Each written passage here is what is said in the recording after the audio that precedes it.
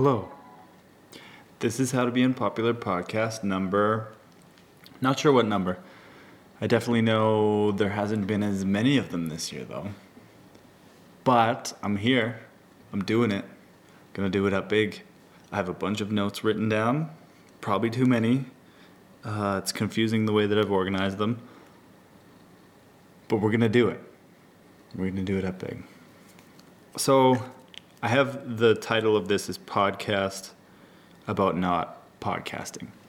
And there was a weird point just in the last few months maybe where like at work I talk a lot, or I have to talk a lot sometimes, and I have to listen to people talk a lot.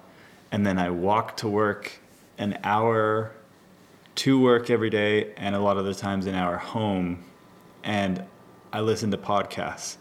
And then I get to work and I listen to people talk, and then I have to talk, and I've been listening to people talk while I walk to work. And then there's more talking, and then there's emails, so I'm imagining people talk in the emails, and I have to talk through email form. And then I'll be like posting comments or things, and then there's a lot of talking, and then on the way home I would listen to more talking, because there's so many good podcasts that are out, that are available. What do I got? I got more into Mark Maron than Rogan or Trussell. Pete Holmes has some okay podcasts, like if the guests are good, but he laughs way too much. He's too laughy, but I guess I am too. Maybe I'm just seeing something in myself that's annoying. But the point is, I am tired of talking, and I'm tired of listening to talking. It got to the point where I'm not super social to begin with, so I didn't feel like talking. It's not that I went mute or anything. I just I liked thinking more than talking, and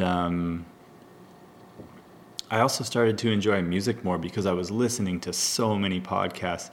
It was almost like my brain was just fatigued. There would be points at work where I would be talking out loud, and I wouldn't be thinking. I'd just be kind of like filling space with words. I'm bad already with that, but like I would see somebody's face just not following me, and if I just would have taken an extra little bit of time to think of an answer or be quiet for a little bit and then say something, maybe it would have been better. But yeah, just that idea, if you've ever been talking to somebody and you're not actually thinking about what you're talking about. I want to think more and talk less and listen when it's important, but I was listening to so much talking and having to talk too much that my thinking skills and my time that I dedicated to thinking started to suffer. Because like, you don't have to have your headphones in when you walk to work and be listening to a podcast. I found that when I listened to music, or when I spent more time alone and not giving in to distractions as much, more awesome stuff pops up if you're thinking more and you're not listening to talking or thinking of talking. So that's why I haven't been podcasting. And then I'm going to be not podcasting. I don't know, maybe I'll come as a guest on the podcast. Maybe that's like the loophole into podcasting. But I think just for a long time, unless some amazing guest comes through, I'm going to be taking an extended break from podcasting. I want to skate more. Lucy! Quiet! Hey! I want to skate more, which I've been doing. I want to make more edits, which I've been doing. I definitely want to do more writing for the website. And I want to compile better thoughts on skating and do more with skating than just talk about skating. I want to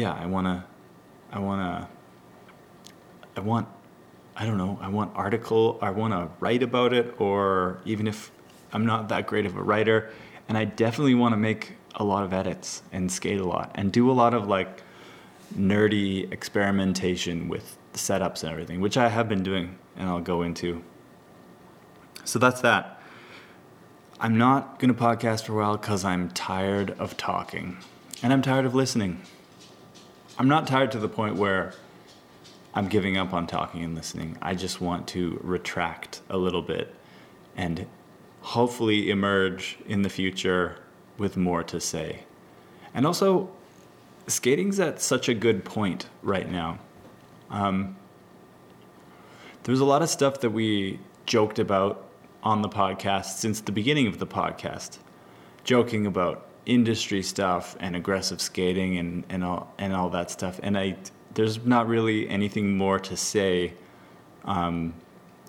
It's been like a slightly dark time from some perspectives for skating, but in my opinion, it's the most exciting time ever in rollerblading. The fact that, like, I don't even know, Todd and I were having this conversation.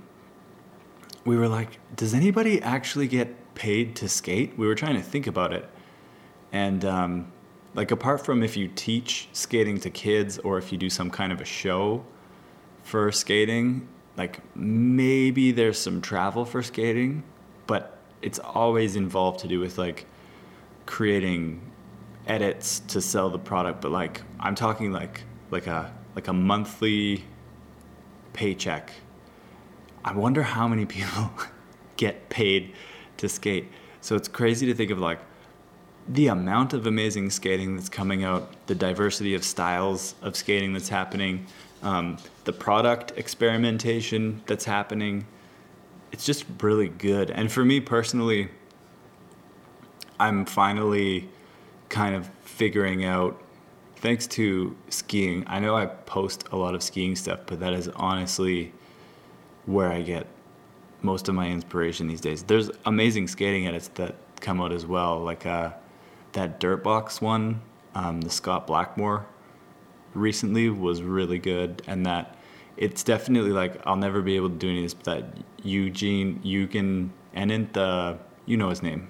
That one was really good from just a technical perspective, and it's so cool to know how different the Dirtbox one is to the USD one. And it's so fun right now. Like, there was a point where, like, in the early 2000s, when a lot of these skate parks were being built in, like, around British Columbia, I was really into skating, and I loved doing it, and I loved going to skate parks, and I loved filming. But it was really funny to think about. I didn't actually know how to use a skate park. It was still very primitive, the way that I skated and the way that I looked at skating.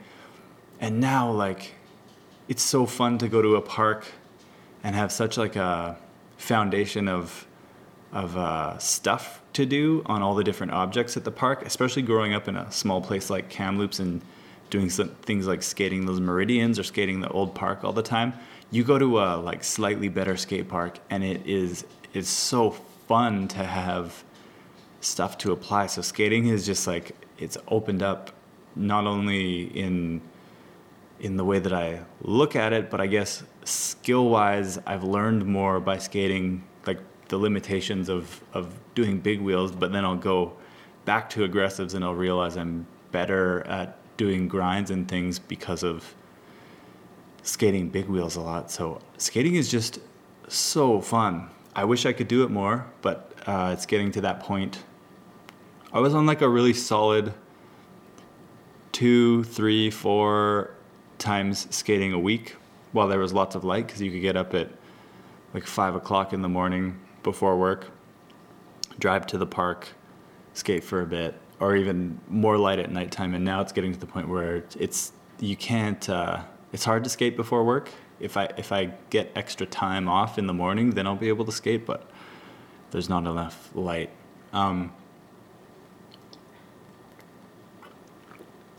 The best part about skating right now is that the act of skating hasn't changed at all. Like, my relationship to it, that original feeling of trying rollerblades for the first time at Shuswap Lake in the parking lot which thankfully I have a picture of, that like feeling of, it was the feeling of having skates on like hockey, but I didn't have to play a game. I wasn't holding a stick, and you could just skate anywhere where concrete was. I'll never forget. It was like, that was the original feeling that got me hooked. Like, using rollerblades was amazing. You could do it by yourself in anywhere where there was concrete.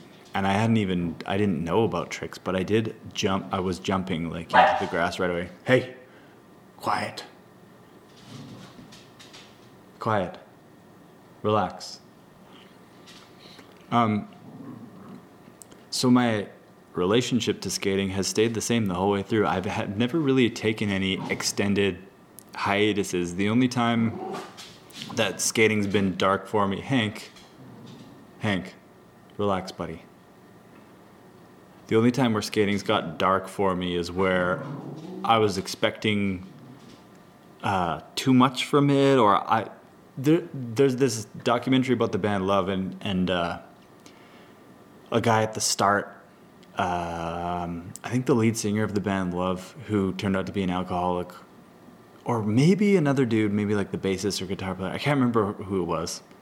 See, this is why talking out loud can be tough, because there could have been someone just watching me go through that process right there. But there's a quote in that documentary. It's a really good documentary on the band Love. I can't remember the name of it. Again, sidetrack, where he says, music is a gift, and if you don't respect it, it will leave you. And that's happened with skating. And even though skating's left me, I would still continue to do it and go through phases where I felt like I sucked, or it was just like this feeling of losing a connection with it. And it was like I over-identified with filming skating and being a filmer. I was a filmer and I was making videos, and then my relationship to skating got shitty, and as a result, by not respecting the original act of skating that I discovered in a parking lot so many years ago. The skates were rentals at Shuswap Lake, and I was young, like grade 6 or something like that. I'm young in the photo. Yeah, the stupid, like, we're making a rollerblading video and I film rollerblading, and then I would just suck at skating, and then it would be like, I would film other people, and then it would be like, okay, I'll try and get a trick, and it wouldn't even have a foundation of, I'm enjoying my skates right now, I'm flowing, I'm having a really good time.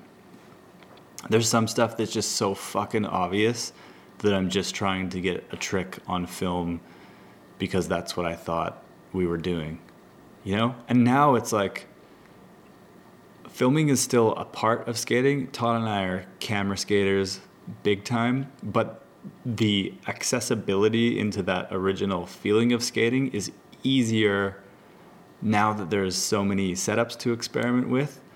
Like, it's so funny to think that we thought 80 millimeter rock hard was like, this is it. This is the answer. And then you try 90 millimeter with less of a severe rocker, and then it's like, oh, this is it. Oh, maybe it could be 100. And then you try 100. Oh, like, at first it's like, might be too limiting. And then you get used to 100. And then for me, hundreds have completely changed. Hundreds and watching ski videos have been like, okay, I had no idea about this other side of skating that was possible. And then there's things that you thought were limitations turned out to be the things that allow you to go in a new direction. And then Leon makes 110s, and then it's like, well, maybe like good stuff happens in the 110s, but is it too tall? The length is perfect, but could you do hundreds and then have a groove in the middle and space the wheels out? And then, but UFS wouldn't work. And there's this whole idea of the connection to the act of skating being fun it has remained the same, but it's so amazing that now there's this opening of like, okay, well now, like, what can we skate? Can we mix a big wheel setup with a grinding setup, and then like I said, you go back from skating hundreds to a pair of aggressive skates and a good flat setup, and then you're like, holy shit, I'm better at grinding now because my technique from big wheels, like pushing less and using my edges certain ways. I'm having more fun skating than I ever have, and I want to do a lot of it, and I want to film a lot. But that having a good setup allows you to tap into that feeling of how fun skating was for the first time, and big wheels was really important for that. And now, like a good grinding setup has now reconnected me to my love of like aggressive skating, like the importance of doing a nice topsail or floating a full speed backside in a bowl. Just the simple things that I always love to see on video. I'm reconnecting with those too. But the thing that's a complete mindfuck is that I want so badly to have both, and it's not possible yet, and I have to be patient, which is fine. I just have to, there's days where I'm going to be skating 2 setups, which I never thought would happen. And word of advice, always skate your small wheel setup, like your grinding setup first if you go to a park, and then put on your big wheel setup. And make sure to skate don't skate the grinding setup. If you have a certain amount of time, don't skate one for too small of time. Make sure you give both enough time, because it's awesome what opens up if you've been skating a grinding setup. You see the park in one way, and then you put on your bigger wheel setup with longer frames, and then you see the park in a completely new way. And oh man, if you get to combine those two, that's when it's going to get really good. That is like, I'm convinced now, that's my shit. I want to be on like 100 millimeter wheels on a frame probably as long as the 110 Wizards, but I want to be able to float. I want to do soul grinds. I want to be able to float a backside in a bowl. I want to combine wheel slides with grinds. I want to do it all. And I don't want to, I want it to be invented before I'm at least 35, because I'm 33 right now. The body still feels really good. And I want to do like some amazing skating into my 40s with this new setup that it's not even rollerblading anymore, but it came from rollerblading. And I bet it's not even going to be UFS. That's a whole other thing though. So yeah, my relationship with skating it's always been the same. Just the boots and the wheel sizes and the frames have changed, but it's what combination of those things connects you the most to that path of that feeling of first trying skates. It's like, what is your quickest connection into holy fuck, skating is fun? That's what's happening right now for me. Some days it's gonna be if I'm just skating on a path by the river. Sometimes that's 80s, slightly rocker, not super rocker. They don't have to be. If you're just doing like hockey strides and you're getting exercise, you can do 80s. If you're going a super long distance on flat, then you could use like racing or speed skates. The Wizards, surprisingly, that they work for that too. Like I use my Wizards for just skating and listening to music, like exercise blading. Some days at the park, I take my aggressives.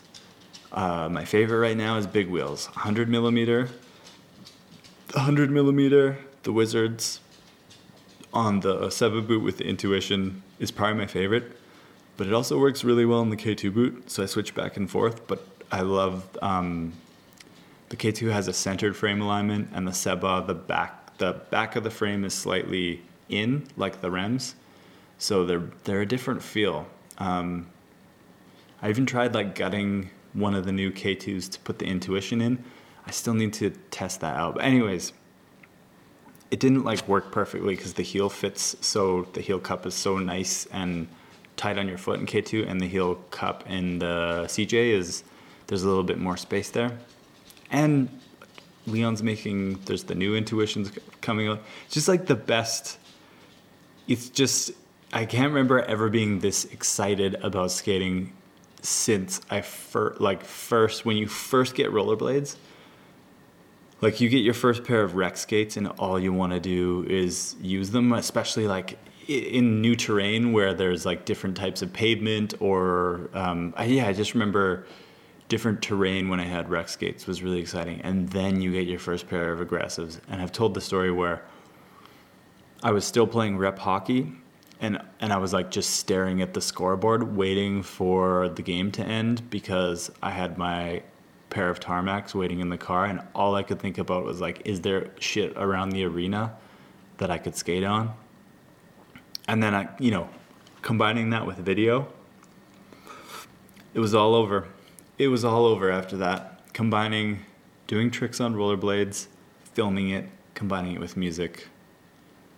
Like, how are you supposed to focus on anything else when this was happening? But anyways, it's definitely come full circle for me, and not only have I just rediscovered setups that get me right into that feeling of that fun of skating, like that pure fun feeling of skating, but it's hit a new level now with like skating for 20 years plus digging for influence in skiing, which when I look at it, the stance is similar to skating. And now that I've skated long frames, I see how they look at their skis. And some of those videos, obviously, if it's influenced by snowboarding, it's influenced by skateboarding, but they're also there's just this, what can we do with these two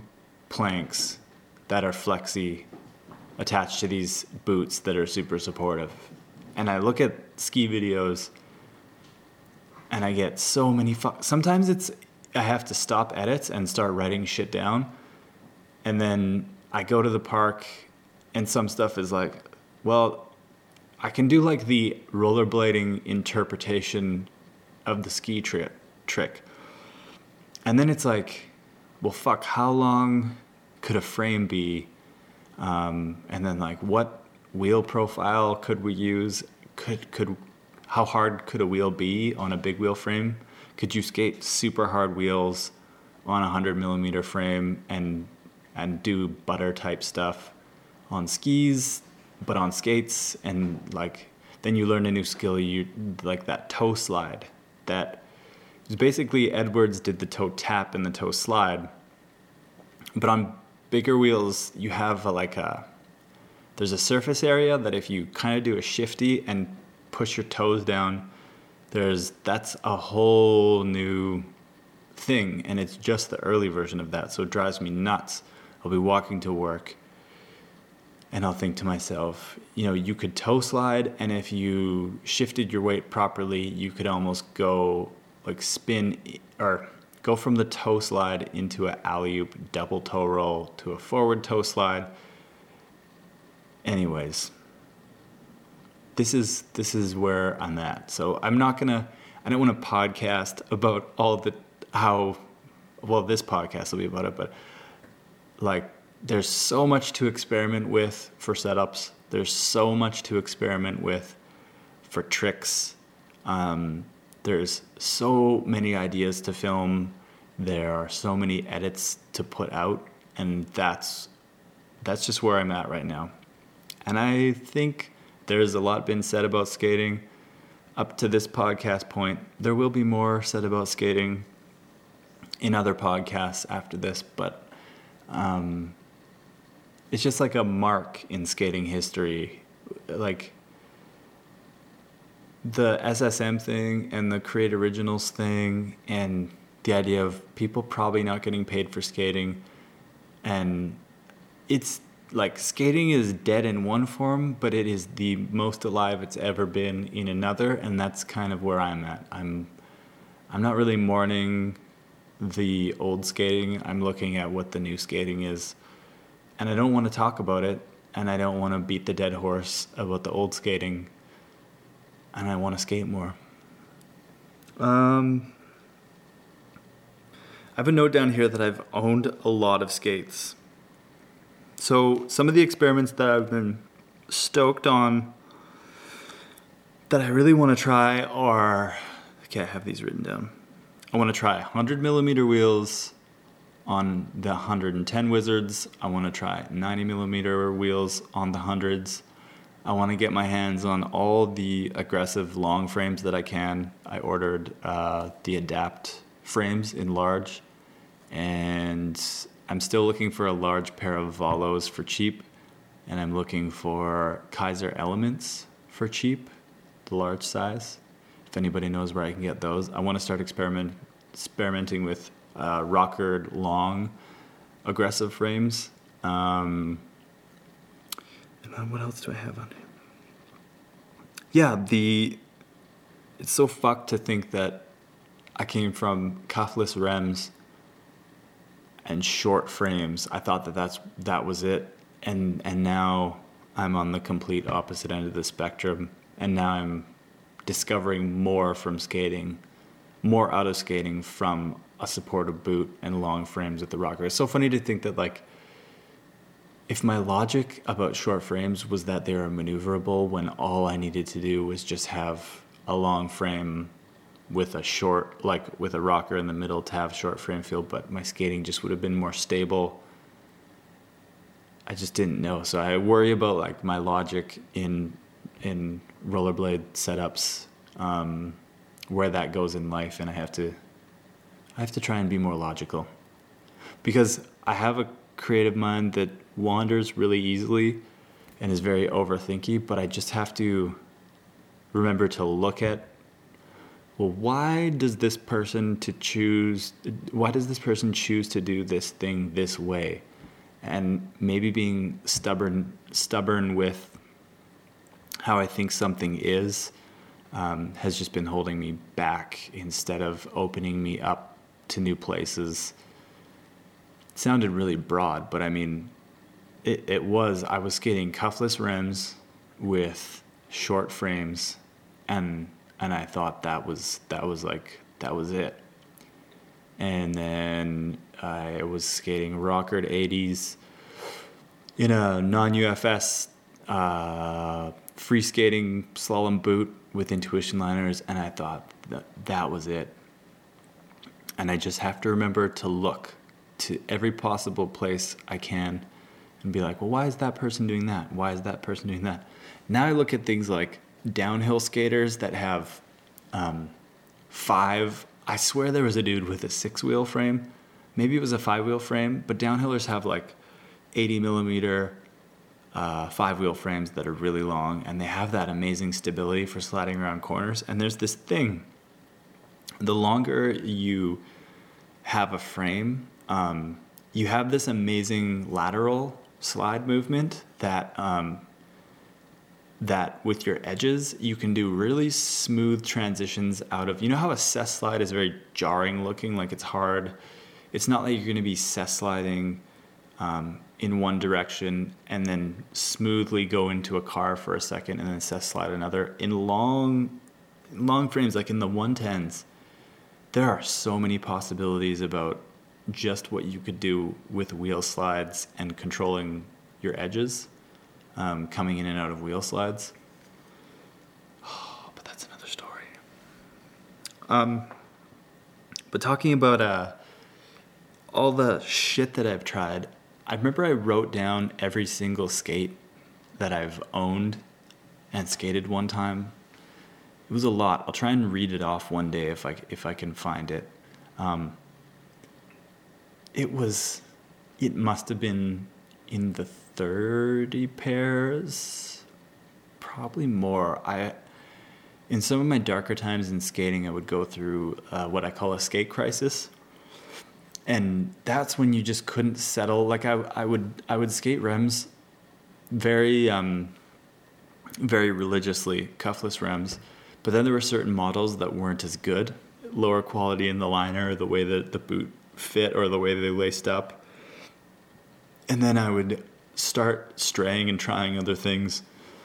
I remember there was a stretch where I tried like M12s and Jados. I even tried Razors for like a day or two when they released the Superlight. And then I'd try and V-cut, or I got Josh to V-cut my Roses, and then I would go back to Jado, and then I would go back to Rems, and, and then there was a point during a skate crisis where I got to do video work because I had a video company for Mike Powell at K2, who I think he may have been the marketing manager for skates. He did a lot of stuff there, but when I ran Joy Factory with Nathan, we got a contract to do the product videos for K2 skates. So I was able to get a pair of those red skates because regardless of how they looked, it was still K2. I still wanted to try them. And when I got them, I cut off a bunch of stuff. I got taught a pair too. Like there was a lot of stuff that we cut off. And that was around the time where I tried Caltic frames as well. So I got those two things kind of around the same time. And I remember they weren't the best skates you had ever tried, but the funniest part was they were still more comfortable than any other skate at that point, which was really funny that it was still like K2 was so off the radar. And to their credit, the Nemesis and the Transfer, although we look back on that boot as a fail boot because it was so giant, it was too big. It was so big. Everybody who had those skates say that they loved those skates. Like, they were comfortable. They slid well. Pat fucking Lennon in those skates. Holy shit. Like, people still rocked it really hard in those skates. They were just too big. But what I'm saying is that people that had even those skates, even though we look back at those as like it was a bad move for K2. Just, I think they lost track a little bit. They didn't have to make a skate that had a sole that was that giant, but that's where the market was going. So it's understandable. But I'm saying that people still look at those skates as good skates, even if they were a fail for K2 fans of like the King 55 and the style points and everything.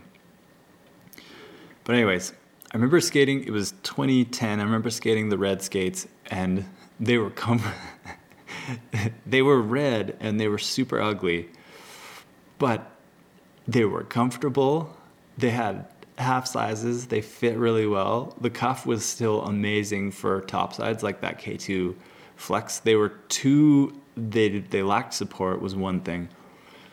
And with the Caltic frames and that sole plate, although it was like a sole on top of a sole, that sole slid better than any other sole. It was like made out of the best material. It was the same as the Nemesis and Transfer plastic. It was like what I was giving up for shit not sliding very well. What I was giving up in height of sole, they slid really well. Anyways, I look back, like, we made edits in those skates, and then we made compilation edits, and then I look back, and it was like, holy fuck, I actually did, like, I skated pretty good in those skates. And then you think about it, and it's like, well, yeah, they were comfortable. You could have them on for a long period of time. They slid well. They were light. And then it was like, that's why I ended up always kind of going back to, there was no conspiracy. I would work with K2 on product videos, so I would get to like keep certain product that I had to film on, like the spinny, you have to film the product. So I got the newer Varsities, which were slightly more supportive. They look better. There was a little bit more like protective material around the boot. They were a slightly improved version. Like the red ones were a lot more sloppy feeling support-wise than the black ones, because I think Zamora came on board and helped design those, make them look really good. And the funny part was, so I would be skating Rems. I think I may have skated Jados for a little bit.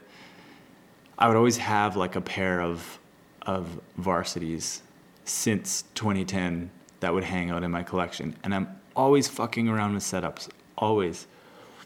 I would even just, I buy different wheels, I buy different frames, I've bought different boots. I have like a huge stock of old style REMS plates in a drawer. I think I bought like all of the old REMS plates from E-Rolling because I was convinced at one point that that's what I was going to skate for the next while. So I like stockpiled old REMS boots and the old style soles. And if the skate apocalypse happens, maybe I'll be stuck skating those. The pre True Balance REMS. But every once in a while, just for fun, like I always switch what I'm skating. The novelty of not being stuck to one setup for too long is really important for me to learn.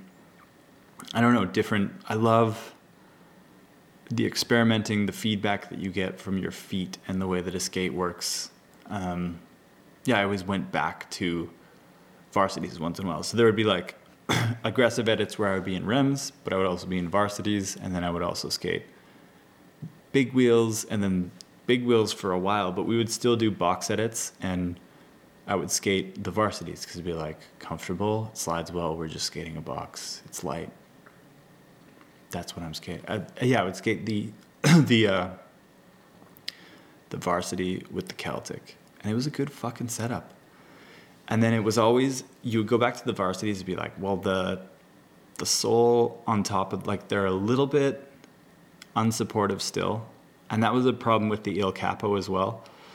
I would have skated that more. I tried skating that, I think, once for filming for big wheels, and it was, you could, like, bend, you could, like, lean your foot, you could, like, stand in it and bend your foot completely over, even with, same with like the UFS Fatty, like you could have the top buckle done up as tight as possible and still just bend it over. Like it just didn't support. So it just wouldn't, the red ones were, the red and the gray ones I think were a little bit better. But even then, while I was filming and following people, they felt a little bit unpredictable. Like if the skate flexes too much, it just feels like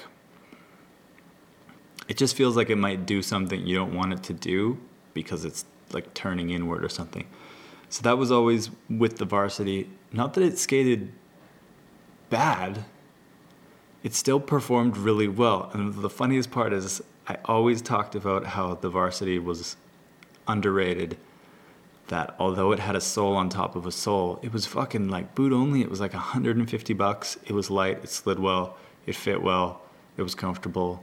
I think one thing that was always underrated was that if you were someone just going to a skate shop and you knew nothing about aggressive skating, you knew nothing about who the pros were or what skates were good or anything, you could probably end up trying on a K2. This is probably for rec skates too. You know the name K2 through skiing, and you could try it on in the store and it would feel good. And then the price, like even if you were ordering online, maybe you had a pair of K2s from back in the day and you knew that they were comfortable and they fit well. So the price mixed with the comfort and fit factor always worked to K2's advantage, in my opinion, especially for aggressive skating, for people who weren't sure if they wanted to do it or not. The cost entry was really good. And they didn't have a pro team because why would they need to if they produced decent enough skates at a decent price? It's like there's that idea of like there's not pro teams for recreational skates or speed skates, and those still sell. Like, it's so weird that there's that entitlement in aggressive skating. If aggressive skating was huge and skates were selling like hotcakes, then of course there would be a team. That's why there was a team back in the day for things. But I don't know, why not just make a good product and focus on that? Anyways, that's a whole other thing, but it's really funny to think that that there's like this child star syndrome with rollerblading, that yes, people got paid really well back in the day, but rec skates were selling like hotcakes in the early to late 90s. Like rec skating sales was what supported the aggressive. And when those things weren't selling, like Salomon didn't just make aggressive skates. K2 just didn't make aggressive skates. Rollerblade just didn't make aggressive skates. The first Jados made by Salomon made fucking skis and snowblades and shit. Like USD and Powerslide, USD is not, it's not a core rollerblading company that just makes aggressive skates. The people who skate for Powerslide also sells other shit. There is no company that is owned by just a skater, that has a team of just hardcore aggressive skaters, and they all aggressive skate and they just make their money on aggressive skates. There is no proof that you can have just an aggressive skate company and make money and sustain a team. Like SSM has proven that it's not possible unless someone wants to prove me wrong.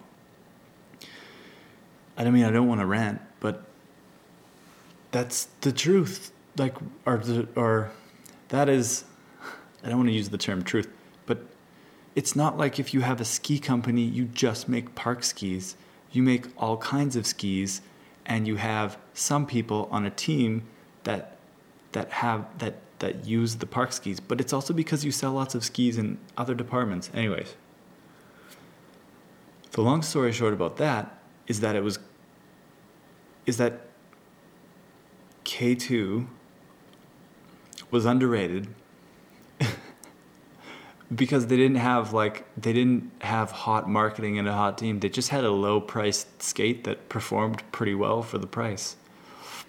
And the things that always worked against the original K2 skates was the support, the fact that there was a sole on top of a sole, which wasn't that bad when you got used to it, because if I'm not mistaken, there was a lot of other companies using sole on sole technology.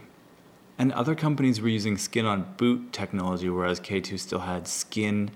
There was this really crazy concept where the skin, instead of going over a boot, it went over your foot. So they had that going for it too.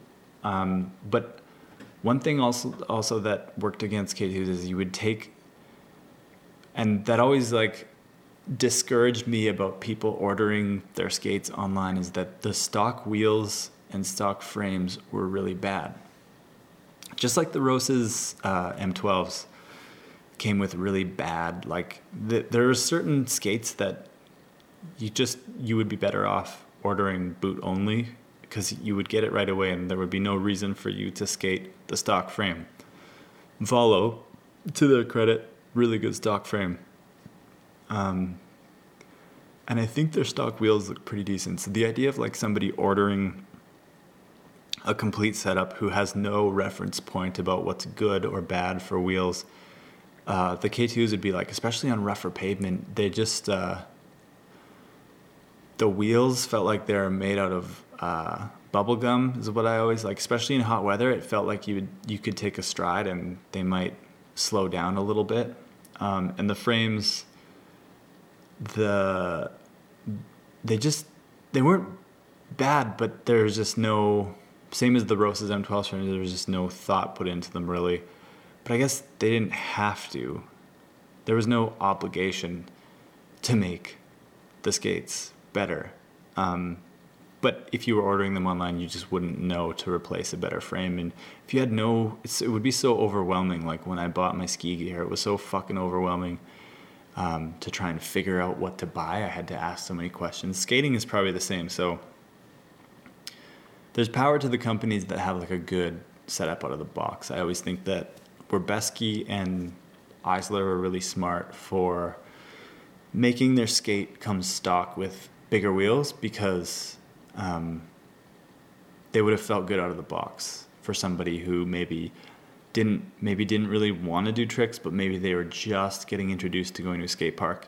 Maybe they have never skated at all in any setup before. So in that setup, it's going to feel really good when you roll around, and then you might meet someone, or you could start asking questions about like, what frame do I get next?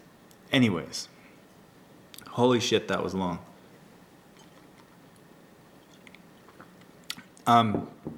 Working with Powell and doing product videos for K2. It wasn't every year. It was like a few times from 2010-ish to 2014. Didn't do them this year. I always wanted to, like I'm sure anybody who knew Powell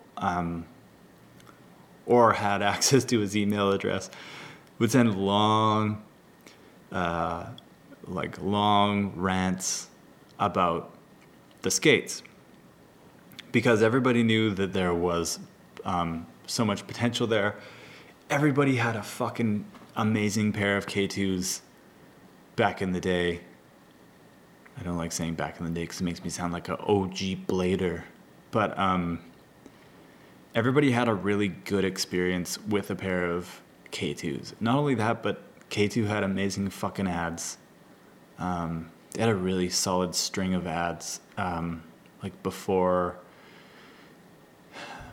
On and Metamorphosis, like when they went to just the half-page ads, obviously because skating started to decline, but before that, when they would just have a powerful, like, full-page picture with the K2 logo, just so badass, and so many good pictures in Daily Bread.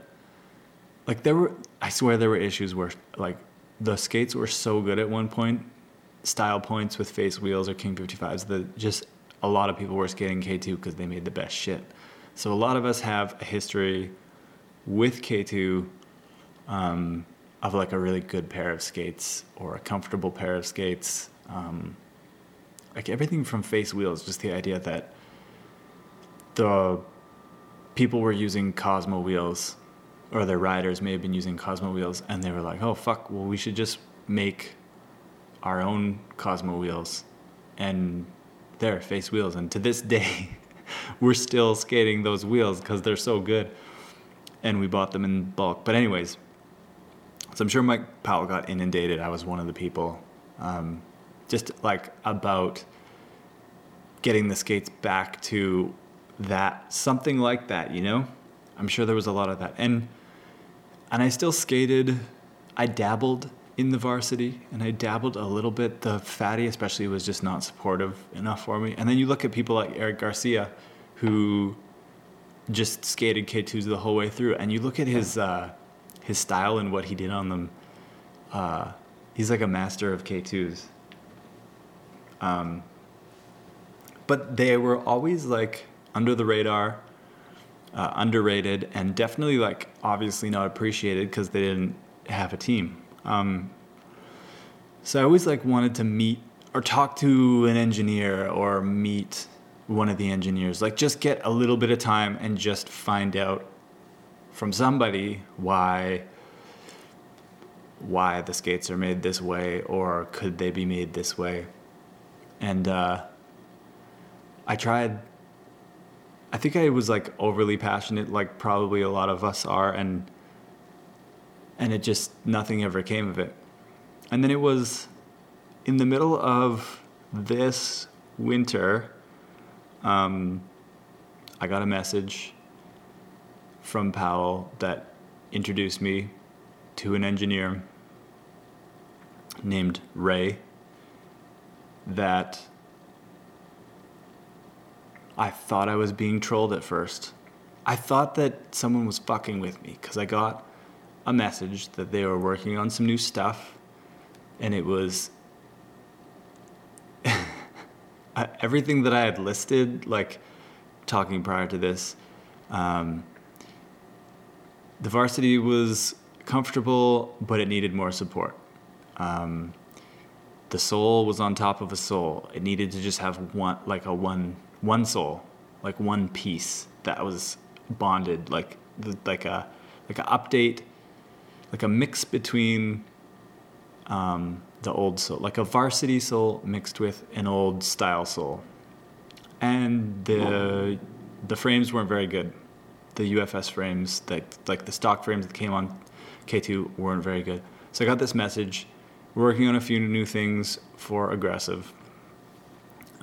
New bases, stiffer upper, and new UFS frame. Nothing, it was awesome because the mention was nothing special.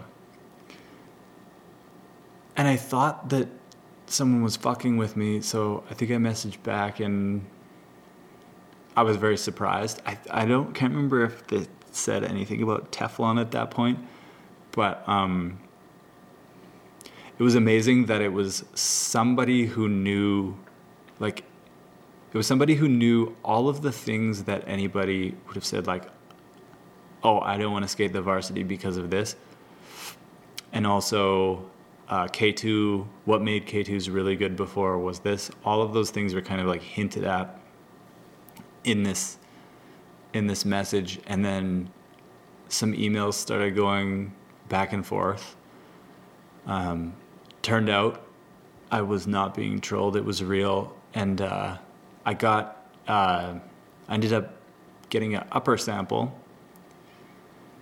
with an old, this was so exciting, but it was like a camel colored varsity sole. The engineer had bolted it in 4 points onto the new upper. And I got these boots. I saw a picture of them first. There was a picture sent. And what was so funny about the picture was that it was kind of like close to what I was wanting for a big wheel setup too. And I came on board later after this skate was already being developed, but it was so funny when I saw the picture of the height, like how it was a tall liner skate with lacing all the way up. It had a Velcro strap, kind of like a booster strap on a ski boot, but a smaller version. And that it was going to have, eventually, it was just the upper that I tried, but it was going to have all of the fucking improvements, pardon my French, that I wanted on the varsity. Plus, it was UFS, and it looked like it would have skated decent with the Wizards. But I wasn't sure, because you look at the picture, and it's like, well, how much more support could the boot have? So I got these first samples, and I put them on with the GC Bigs, because the varsity sole doesn't have nubs, so they fit on perfectly. And there's pictures on Instagram from way back, like in the wintertime. And there was a few people who questioned what boots they were, but the pictures were so far away that you couldn't really tell.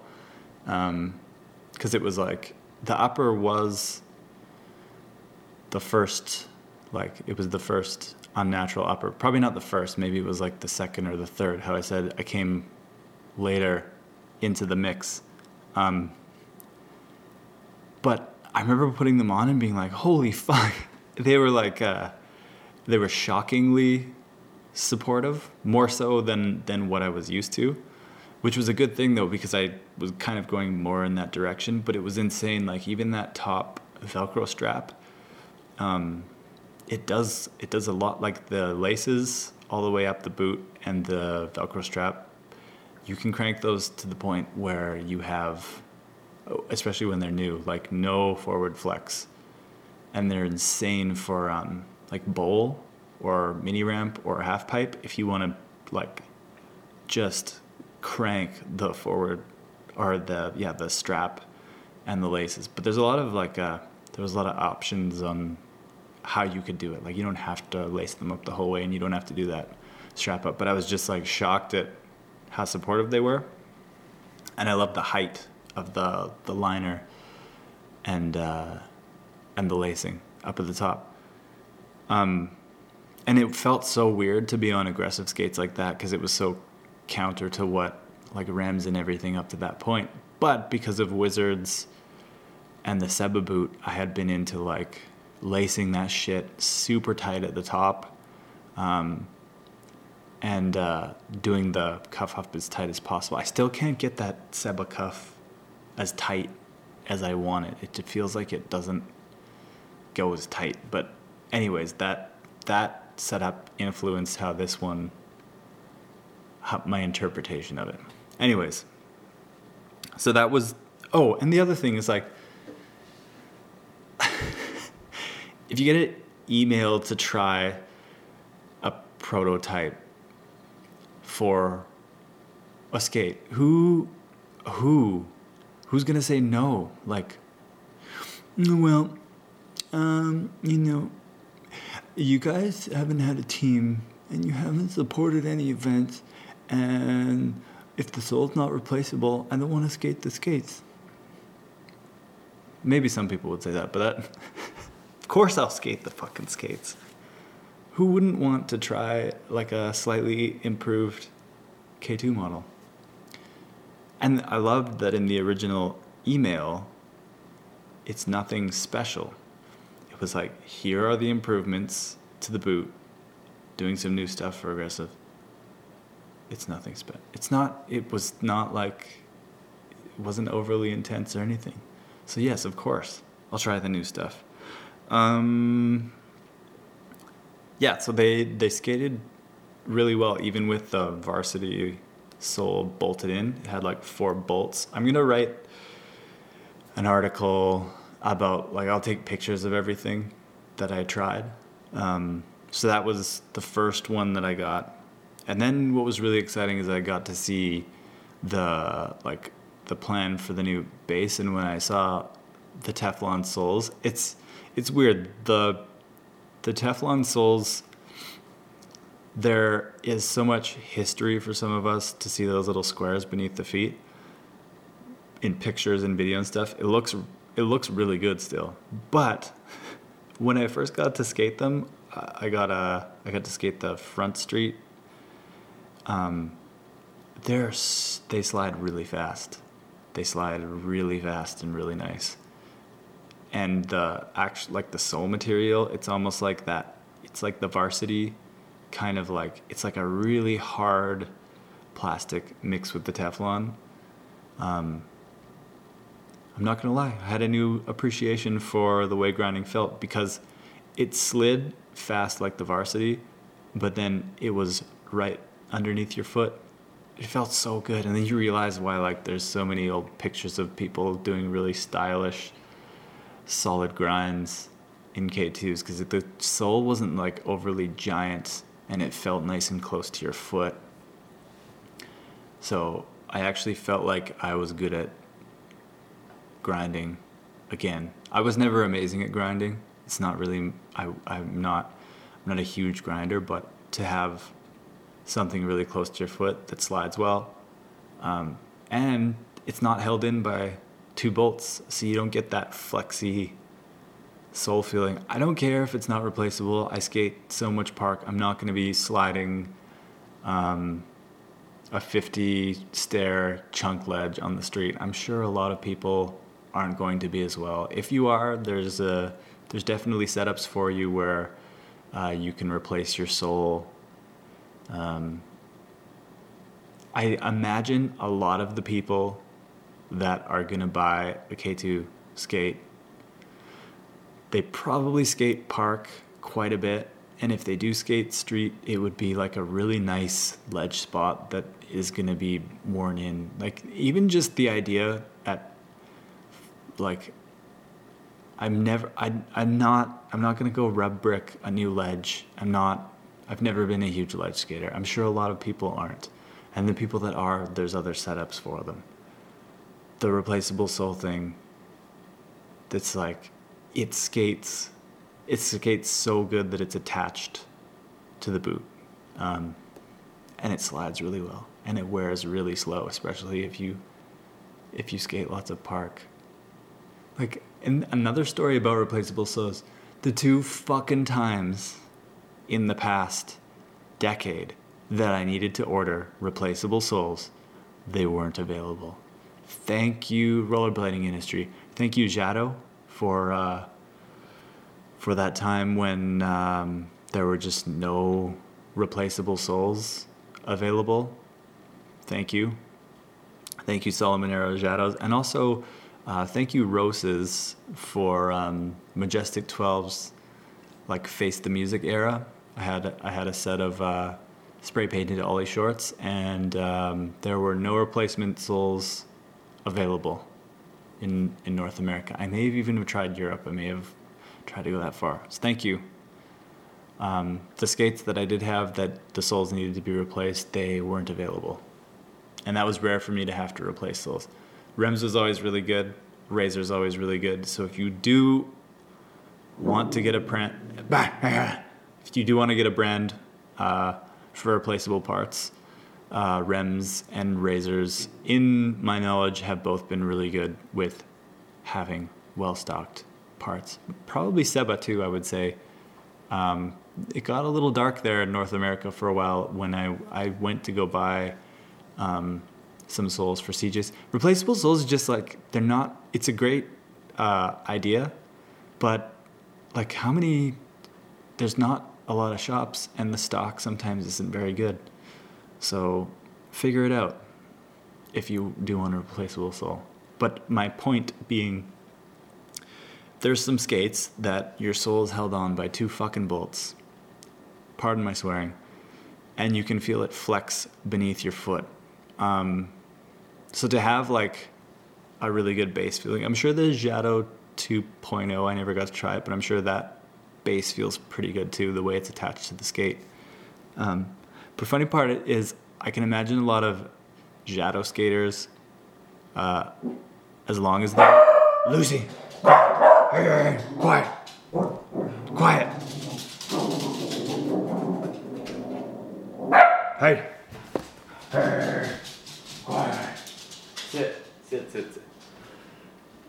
I can imagine a lot of Jado skaters transitioning to this, because it's a simplified Jado.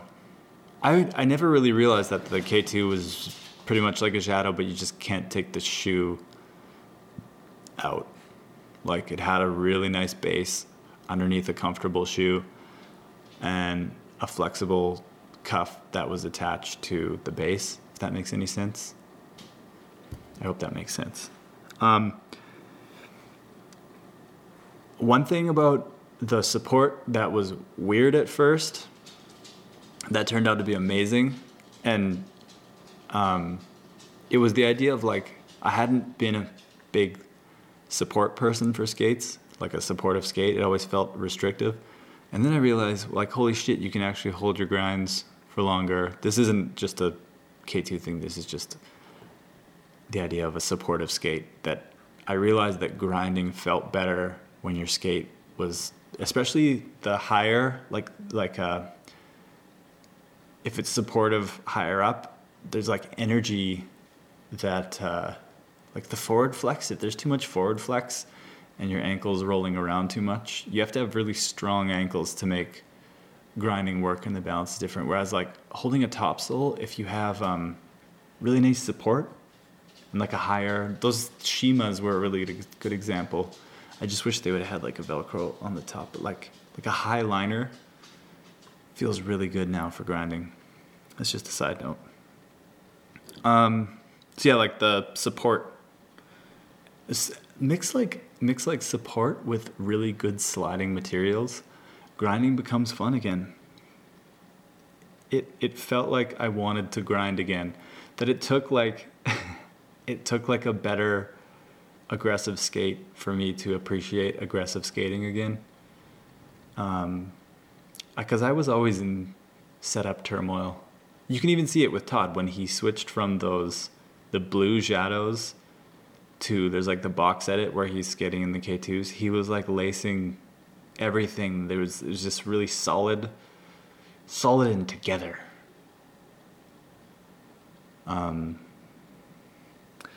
Anyways, so there was a second version. There was the first version with like experimental Varsity soles bolted in the bottom. And then there was the version that there was the article that came out for super cool blading.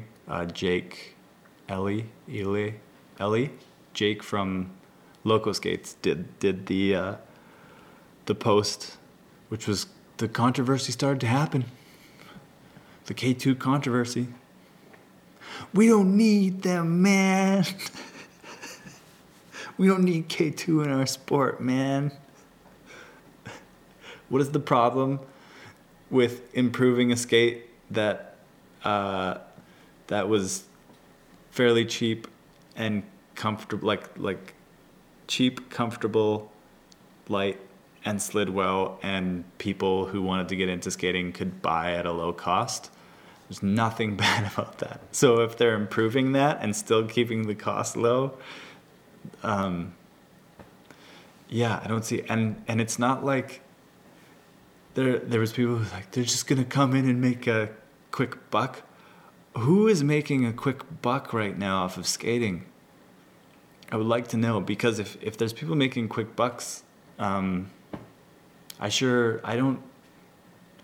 haven't heard of any of them. I think there's almost too many skate companies right now. Like, we don't need as many skate companies as we have, and I'm sure not all the skate companies are selling skates very well. So, if anything, it's good that K2 decided to improve their skates.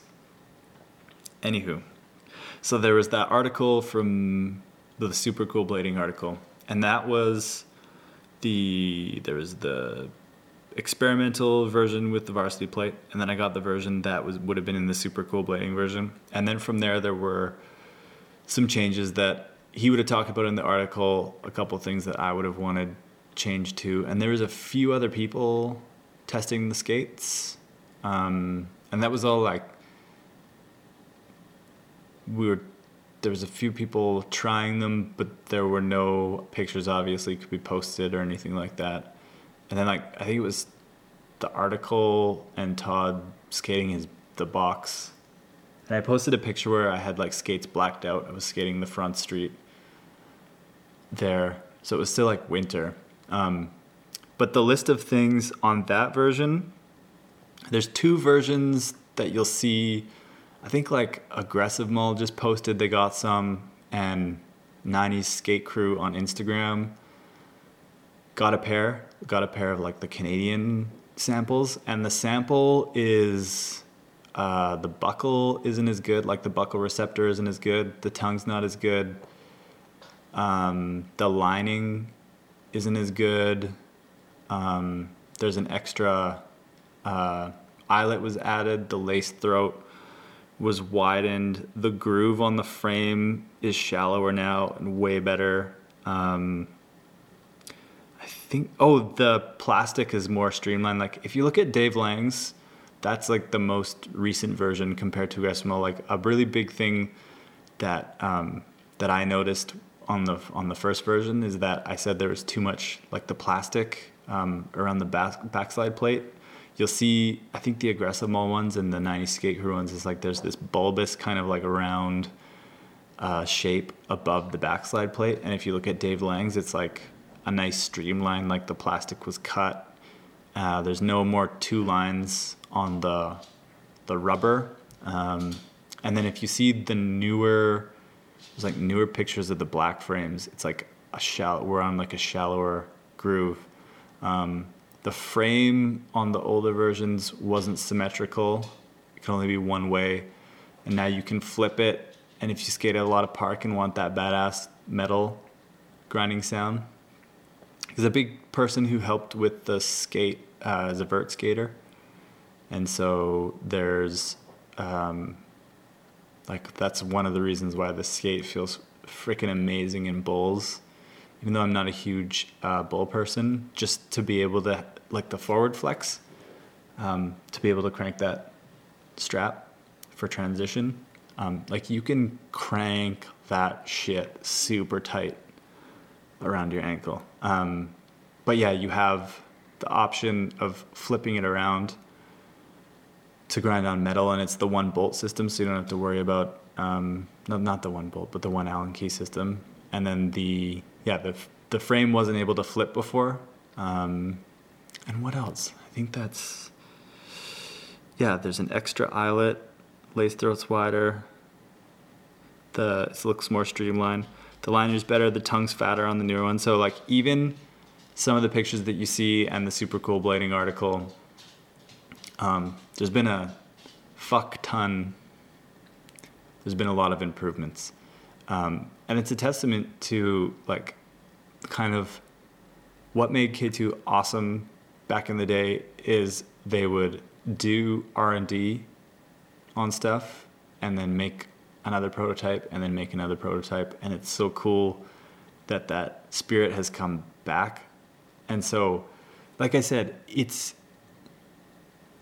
just a big improvement on the Varsity. It's not like people are jumping to conclusions all over the place, and it's just K2 deciding to make a better skate. And they made a pretty good skate before, just not a lot of people paid attention to it, because of probably because of the team thing. It's funny how much like, is marketing that important? Because like I said, I don't know. For me, it's not that important. If something skates really good and it's comfortable and slides well, that's pretty important for me. So take it or leave it. And if you want a replaceable sole, there's plenty of options right there. And stock frames too. Like, stock frames weren't even good apart from the Volo frame, but not a lot of people skated those just because, again, things that are cool and marketed, and I'm losing my train of thought. But that's my long, where am I at for time? Is it still recording? Yeah, it is. That's my long, that hopefully I'll do a more simplified version in article form, but that's my experience with the new K2 skates. And it's been really awesome. Like, it's the first time in skating for anything where someone's actually like making changes to stuff, and it's cool to skate different versions of something. And the new one, the newest boot, is really good for what the price is going to be. And the wheels are going to be improved too. So out of the box, and you can rocker the frames too. Pretty awesome.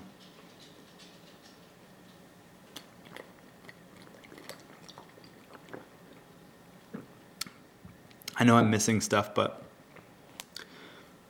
those are all the notes that I had written down. The mushroom blading series is complete. Another reason to podcast less and start a new video series. I thought, for some reason, that Big Wheels 3 was because the original idea was to make 10 mushroom bladings. And I thought that Big Wheels 3 was the end of the series. And then I recounted, and I realized Zone was the end of the series. That counted as the 10th mushroom blading video. And I was so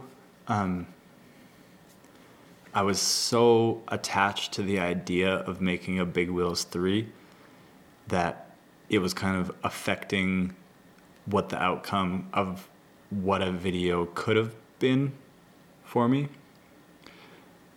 So like, if you're focused so hard on making this one, like, gotta make Big Wheels 3, gotta make Big Wheels 3, Big Wheels 3, Big Wheels 3, we gotta film more for Big Wheels 3.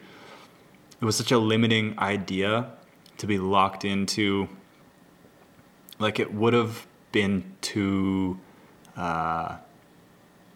this would have been too predictable to just make a Big Wheels 3. Making all those like wizard frame testing edits, and that was basically almost like, people would have been big wheels out. I would have been big wheels out it was fun, like starting to make little park edits on grinder blades, and it was extra fun thinking about making videos or edits where all, like, there was not locked down to any style of skating or type of setup. And the idea of it, like, Prove Yourself 2 was the best because it had, I love that it had, like, Taylor was in it, Josh was in it, and it was so awesome to, like, switch between big wheels and grinding, and the diversity of styles in skating was really good in that video. So I wanted to do more of that, and I sent this giant fucking email to, sorry if I'm swearing a lot in this one. I sent this giant email to Leon and Todd and Stuart and Colin about content and Big Wheels 3, and maybe I'll read it on a future podcast or read points of it. But I just talked about how, like, there shouldn't be a Big Wheels 3 because I'm too attached to the idea and the final product of Big Wheels 3 instead of the idea. Like, Wizard frame testing was so fun because it was open every time you went out, that filming was more open, and you didn't overthink about skating for something. Skating for like when you were out trying to film for Big Wheels 3, it just felt too attached to something. It felt too attached to an endpoint, whereas if you bring two pairs of skates and you're filming for something much different that you don't really know what it is, it's more open, just like skating feels right now, just like content feels right now. Content's so open. It's funny that you could release the greatest edit that anybody has ever seen in the history of skating in the world. Lucy. But if it's 5 minutes, a lot of people wouldn't watch it. But if you post highlights of it for 15 seconds on Instagram, so many people will see it. And that's not the outcome of content. The outcome is more the process of making the content is what Lucy.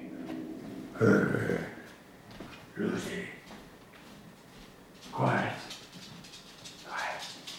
guys.